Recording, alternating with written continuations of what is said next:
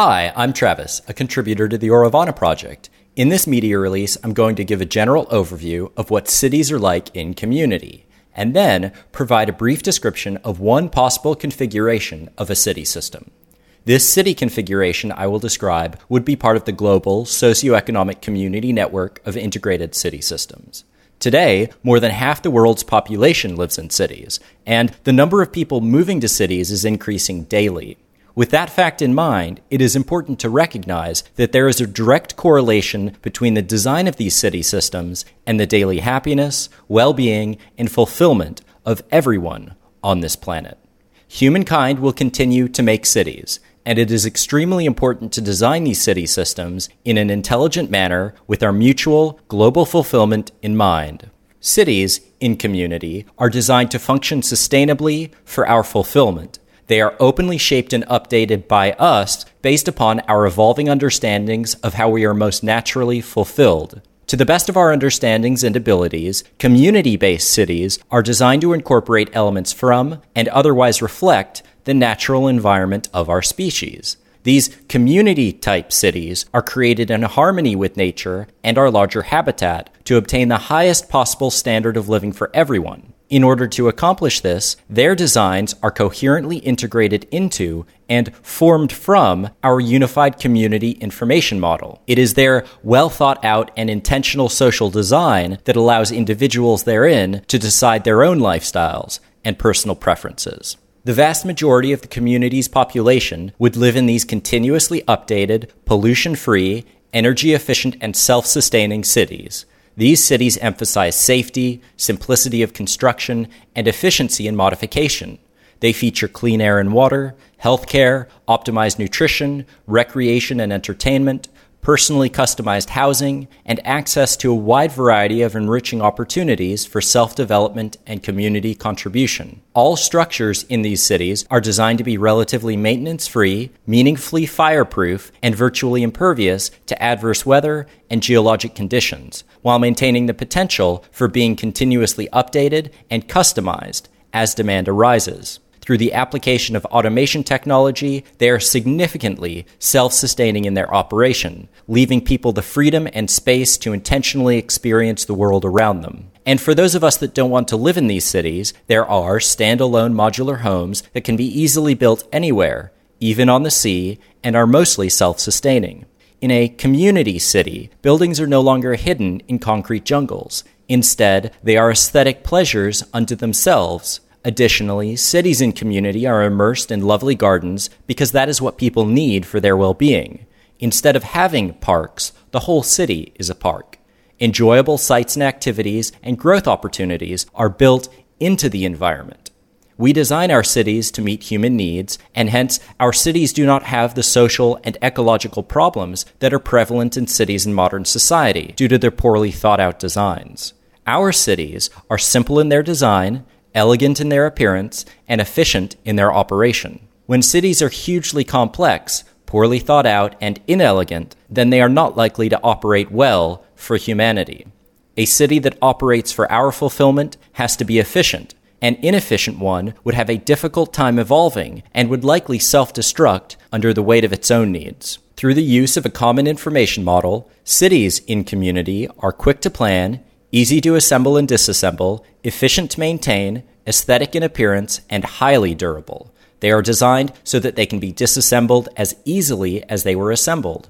Construction techniques for this type of living system would be vastly different than those employed in modern society. Most of the elements that comprise the structure of these cities are interchangeable, interlocking, and modular. Our approach envisions, at least in part, assembling entire cities by standardizing basic structural elements, some of which are prefabricated in automated plants and assembled on site.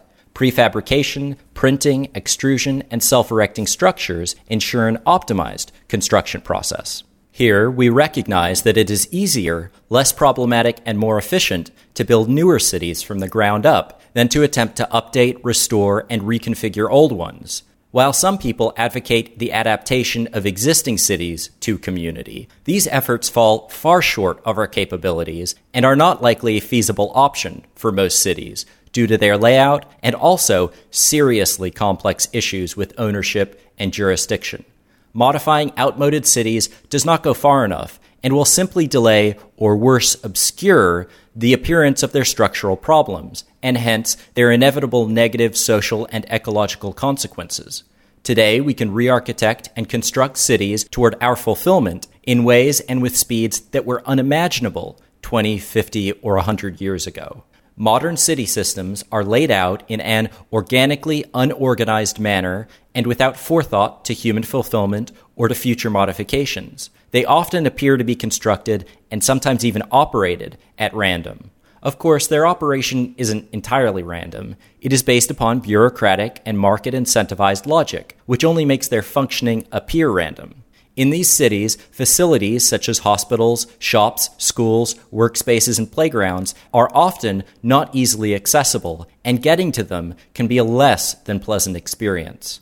Modern cities are polluted concrete jungles with very little greenery, which would otherwise facilitate human health and allow nature to coexist with us. These cities are overwhelmed with cars, which have a variety of negative consequences, including noise, traffic jams, accidents, pollution, and simply taking up space. Most modern cities have an abundance of poverty-stricken families. In fact, they have become centers of poverty. Nearly everywhere you go, there is maintenance or the necessity for maintenance. They are prone to gridlocks and breakdowns. They are dependent on, and sometimes even defined by, the constant inflow of resources, which means they can never be sustainable. And also, highly preferred cities are overburdened by a continuous influx of new residents, which drives up prices for their inhabitants and reduces the space available per inhabitant, making the living situation less pleasant for all inhabitants. Many people in these cities are so busy accumulating wealth as money, property, and power that they have lost an awareness of what it means to be a human being among a community of all beings. They have become disconnected from the source of their fulfillment, and their architectural materializations have adopted similar distortions. When cities in modern society are engineered or re-engineered, they are done so in a manner that is better for businesses and political control. They are essentially the constructions of commercial and state entities, and hence must remain acquiescent to their dictates. And, as we in community know all too well, the interests of corporations and states do not align with the interests of organisms. These modern cities have themselves become products in the market, some of the most famous being London, Paris, New York, Moscow, Beijing, Tokyo, Dubai, Mumbai, Kuala Lumpur, and Singapore. They are products marketed aggressively in order to attract tourists, residents, new industry, and investment. It may be interesting to note that films are an important form of marketing for these cities, which is, of course, one of the reasons why the production of a film depicting a community-type city is important for our own marketing of community. In modern society, when most people think about living in proximity to one another, they think in terms of modern urban cities, their suburbs, and traditional rural environments. Many people have a difficult time imagining an integrated community city system. Their perception of what a living environment is and could be is contained within a fixed, limited, socioeconomic and architectural view. And so, that is why the production of a film and a virtual reality experience of our form of city is so important in the facilitation of an understanding of what we are creating.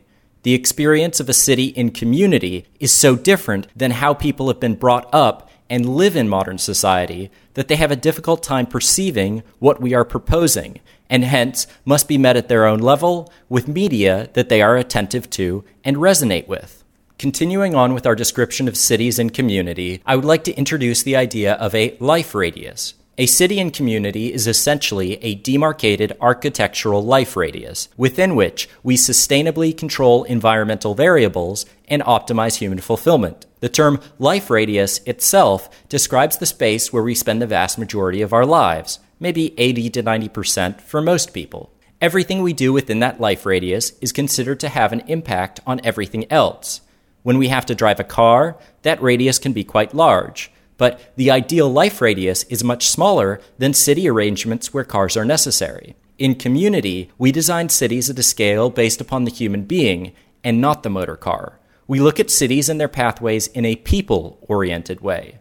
The average human being walks 2 kilometers in approximately 20 minutes. What if that 2-kilometer walk was beautiful, attractive, safe, enjoyable, and you could meet your needs, contribute, and develop yourself with others who are doing similarly? A bicycle extends the radius, or makes movement in the radius more efficient. But the point is that you want most of the things that you are going to do for some large percentage of your time to be inside that radius. Having access to what is needed within a walkable radius is strongly correlated with well-being. Think about your own life for a moment.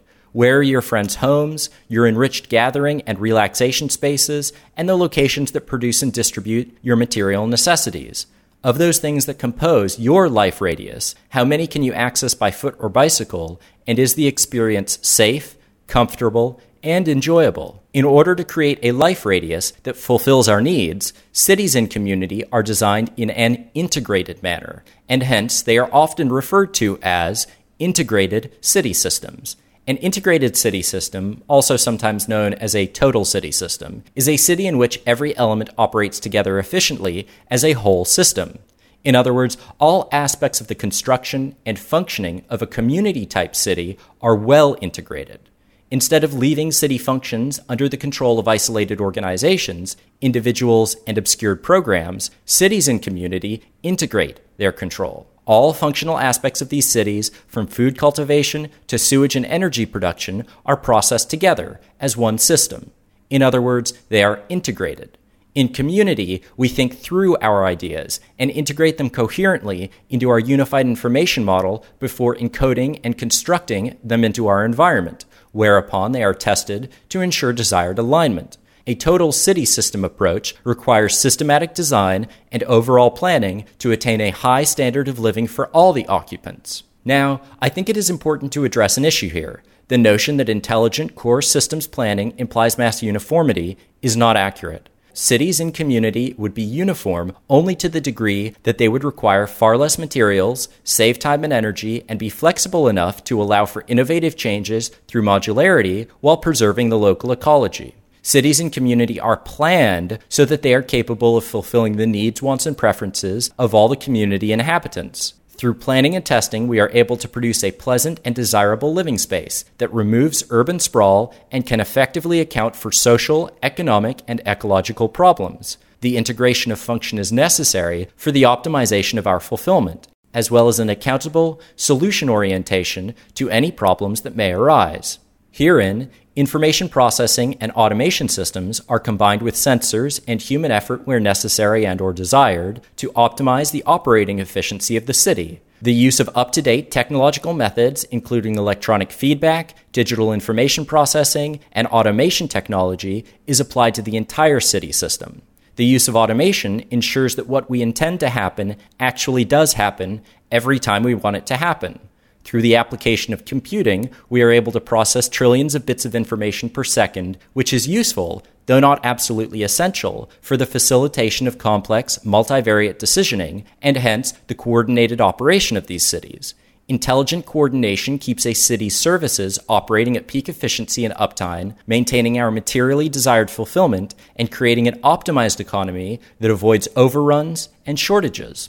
For example, the irrigation and fertilization of a primary food cultivation belt within one of these circular cities is programmatically controlled through an automated irrigation system involving environmental sensors, integrated circuitry, and various mechanical technologies. Hence, the emergence of a service system that frees humans from unnecessary labor, makes the most efficient use of resources, water in this particular case, while ensuring a sustained, healthy landscape.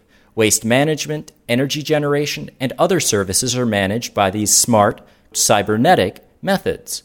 This integrated control is openly programmed by us, for us, and applied throughout these city systems for social and ecological concern. Additionally, an integrated city system is also defined by the consolidation of as many functions as possible, or desired, into the least amount of material area. For example, most of the outer surfaces of buildings convert solar energy into electricity, and the surfaces are themselves fitted with automated cleansing systems. Generally speaking, at the level of the material architecture of a human community with a sufficiently large population and access to digital information technology are circularly configured walking garden cities. As we zoom out from one of these cities, we see a branching network of cities, each separated by nature. Different cities in the network may display different functional configurations and architectural aesthetics, although they are still based around a unified community information model. While many of the cities in the network would be circular, others may be linear, underground, or constructed as floating cities in the sea. The proposed circular configuration of many of these cities in community is not just a stylized architectural conception. It is the result of reasoning and evidence into providing an environment that can best serve the needs of the inhabitants and conserve resources. The circular arrangement effectively permits the most sophisticated use of available resources and construction techniques with minimum expenditure of energy. The efficiency of the circular design allows us to make available to all people the most advanced amenities that our knowledge and energy can provide. A circular city is most practically divided via pathways into areas known as radial sectors and circular belts, also known as circulars or rings. The radial sectors, separated by pathways, are subdivided by circular belts, also separated by pathways, which extend outward from a central point, forming a widening circular grid structure. As the circle widens, more circular belts follow until the perimeter is reached, wherein the environment is allowed to return to wild nature without any form of sprawl. In other words, these circular cities are composed of a central area beyond which the geometry takes the form of radial and circular segments. In most configurations, there is a differentiation of primary functioning between belts and sometimes within segments of a belt itself. In other words, each circular belt and/or radial segment maintains a particular set of functions, some of which will be unique to that circular belt and will give the belt its name. Other functions are shared between belts. The core function of the recreation belt, for example, is to provide recreational services and structures. Secondarily, however, the recreational belt maintains permacultural land and aquatic spaces for the growth of food and natural beauty. Although every circular belt will have a core identifying function, all belts are multifunctional. There are a variety of reasons why a circular city scheme is more efficient than other city layouts. Firstly, when you start at one point on a circle and move along that point, you eventually come back to the same point. When it is a linear city within which you are moving, you have to travel back again, in other words, backtrack, over the same area instead of just going around. Hence, when traveling within a circular city, someone could easily return to the same place from where they started without having to take the same route back, as is the case with most linear cities. Secondly, circular city designs place frequently used facilities, mass transit, medical, and other common access locations near the center. This puts most of the residential population very near in time and space to the city center and ensures that travel throughout the city is relatively easy. Hence, no matter where you are in a circular city, you will be within a reasonable distance to access every facility the city has to offer. A circular-shaped city ensures that no access point on the circle is ever further away than half the circumference of the circle itself, which is an important design consideration for emergency response. Conversely, a squared shape maintains that no point is further away from any other than the Manhattan distance, the distance between 2 points as 90-degree horizontal and vertical paths on a square grid, versus acute diagonals within a circular grid. Fourth, a planned circular design minimizes the length of all transportation and distribution lines in comparison to a linear design, less to build, less to maintain, and hence more efficient. Fifth, consider that a grid inside a circle would combine the advantages of best use of space with a most understandable addressing system. A circle, however, provides the most efficient form of infrastructural elements required for its outer perimeter. Only one shape of interlocking element is required over two shapes, straight and right-angled, for a square. Sixth, the circular design allows for one pie-like sector of the city to be designed and then replicated around the circle 6 to 8 times, with slight adaptations for functional differentiation to form the entire city. In the design and production of a circular city, we work out 1/6 or 1/8 of the city system, and then we reproduce it around a central point. The replication of a circular sector around a central axis, returning to the original sector itself, uses fewer resources than conventional construction methods for linear cities. In market terminology, these cities are extremely cost efficient because only one radial sector needs to be designed, which can then be duplicated repeatedly and slightly versioned for the completion of the entire city. Seventh, a circular layout is easily replicated at different scales. These cities can be designed for a couple hundred people or scaled up to population sizes of 100,000 or more. And finally, at least for this discussion, the circular arrangement is also a useful geometric design for mirroring natural symbiotic cultivation cycles. Circular symbiotic farming, for example, is often applied as part of the last circular belt of these cities.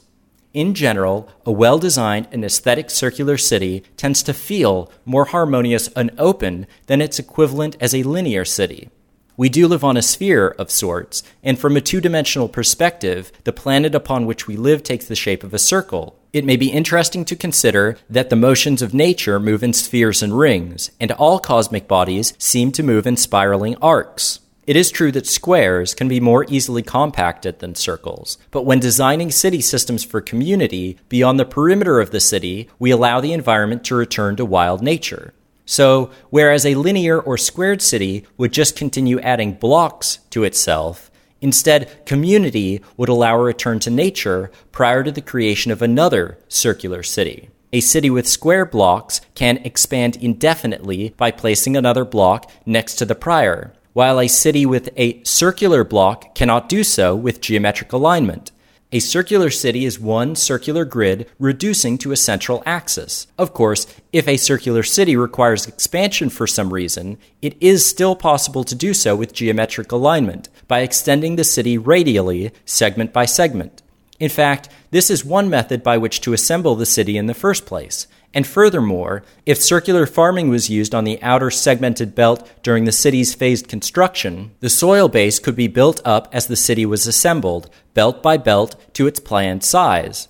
But remember, in community, we don't want indefinite city economic or otherwise expansion on our finite planet. In general, when a city reaches carrying capacity, another city will be built, separated by nature some calculated distance away from the prior. Alternatively, some elements of the city could expand vertically to widen its carrying capacity. Of course, it is worth noting here that cities aren't generally built on a flat surface. Even planned cities have to work around natural features in the terrain. That is, to the degree to which the site has been appropriately selected and the terrain is capable of being modified. The circular city is simply a theoretical, optimal design. Local topography and geography will, in many cases, change the design slightly. Now that we are done with our introduction to cities and community, I shall begin to describe a possible configuration of one of these circular walking garden cities. I will first start with a description of the center of the city and work my way outward through the different circular belts.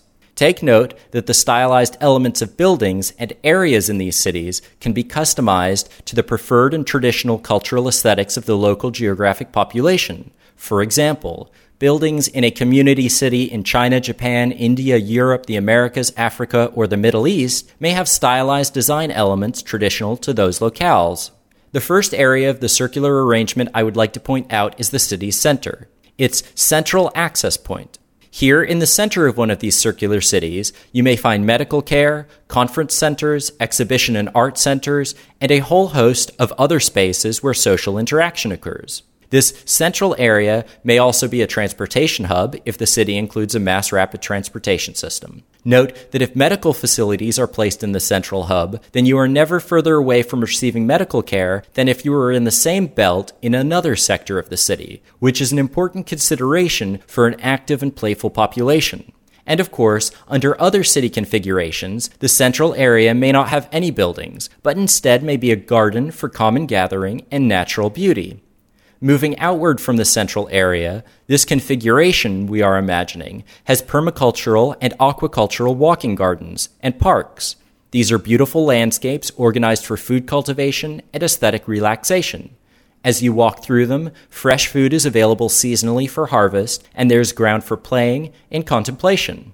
The next circular belt out is mostly composed of buildings used for the completion of work relevant to the continuity of the entire city system. These buildings maintain space for access hubs, operational service technologies, research facilities, and various forms of production. Here, we primarily complete work which updates and cycles services and technologies through the city. All belts are multifunctional, and so within these buildings, there are also many common access spaces for a wide variety of technical and entertainment-oriented activities. As we move away from the service belt, we come to the recreational area, which has courts, gyms, and all of the games and recreational activities that people require, amongst beautiful terrain and landscaping. This belt has art centers, theaters, and various spaces for practice and entertainment. There may also be dining facilities here and other amenities. As we move outward again, we come to the low-density dwelling and housing area, where there are winding streams, ponds, waterfalls, and lovely gardens throughout, giving each dwelling a view of beauty and a feeling of being at restorative peace with the world. The residential area of the city continues the idea of coexisting harmoniously with nature. All of the houses are similar in their modern rounded design, but at the same time, they are very different. Their uniqueness is a reflection of the owner's personality and desired functioning of the home. The architectural elements of all dwellings are flexible and coherently arranged to best serve individual preference.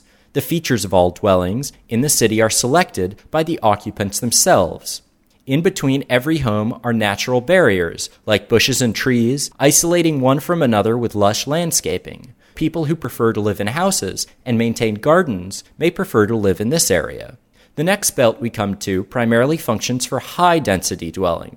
Its dwellings are for those who prefer apartments. The reason some people may want to live in an apartment is because the apartment buildings themselves have a large number of services built into the tower, providing immediate and close access for those who might want that sort of dwelling placement. People who choose to live in apartments may prefer a more socially dense dwelling arrangement. These dwellings are also above the ground, and so they provide beautiful views of the city and the surrounding natural environment.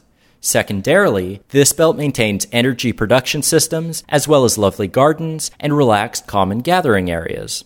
Passing out of the high-density dwelling belt on our way to the outer ring of the city, we come to the primary food cultivation belt, in between two water channels. On the food cultivation belt, we organically grow a wide variety of plant and insect species, both outdoor and inside greenhouses. Here, a beautiful walking and bicycling path encircles the entire belt. The primary function of this cultivation belt is to grow sufficient food for all the inhabitants of the city. When looking at the water channels, consider for a moment the wisdom of our ancestors in their choice to develop their living systems around water sources. Here, the waterways provide water storage, harvesting, irrigation, and purification. On the water channels, there are water harvesting atmospheric generators with solar distillation units. These evaporative condensation systems are one means by which the city creates clean drinking water. And at least one water channel is always available for swimming. Just beyond the final waterway is a ring constructed as a geomorphic vegetation barrier. It is designed to prevent ecological disruption to the inner city and purify environmental runoff from the next belt outward. The vegetation selected for this natural barrier will have a second purpose. It will be used for harvesting into food, textiles, and many other useful materials. In this configuration, the outer perimeter ring is, in part, a circular farm, a holistically planned grazing system, also known by the names circular symbiotic cultivation, regenerative agriculture, rotational grazing, and syntropy farming. It is a biomimicry process that mirrors what occurs in nature. Here, the farming follows natural ecological cycles. This circular area is primarily a combination of pasture and orchard land that we move different animals through in a particular order to mimic natural cycles, which builds our soil base and provides food. In this area, there is grass between trees, and often, when left unchecked, the grass will grow up and choke out the trees. Same with shrubs. Modern society generally prevents this consequence by using a lawnmower. But nature provides an alternative. Imagine running a number of different organisms around this circular ringed area. We send cattle through the orchard and let them mow down the grass, and also, as they go, the cattle fertilize the trees. They deposit their waste and then trample it into the ground to create fertile, carbon-rich soil. A few days after the cattle, we send the goats, who eat the shrubbery that the cattle wouldn't necessarily eat. The goats also climb up and prune the bottom 6 feet of the trees. They also fertilize.